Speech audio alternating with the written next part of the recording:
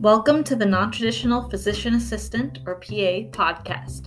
I'm Kirsten Kamaha, and my goal for this podcast is to record my experiences from pre-PA to PA student to practicing PA, and hopefully in the process to pass on useful information and insight for other aspiring pre-PAs, other PA students, and just for people who want to learn more about the profession.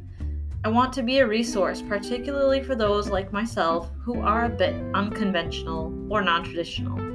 Whether that means you're an older applicant or you became interested in the profession after graduating with a non-science or non-healthcare degree, or whether you've amassed a lot of seemingly random life experience before hearing about the profession. Whatever it is, I've been through it myself, and I'm here just to say that your life experiences, the good and the bad, are ultimately shaping you, and I really believe they will help you to bring something unique to the profession.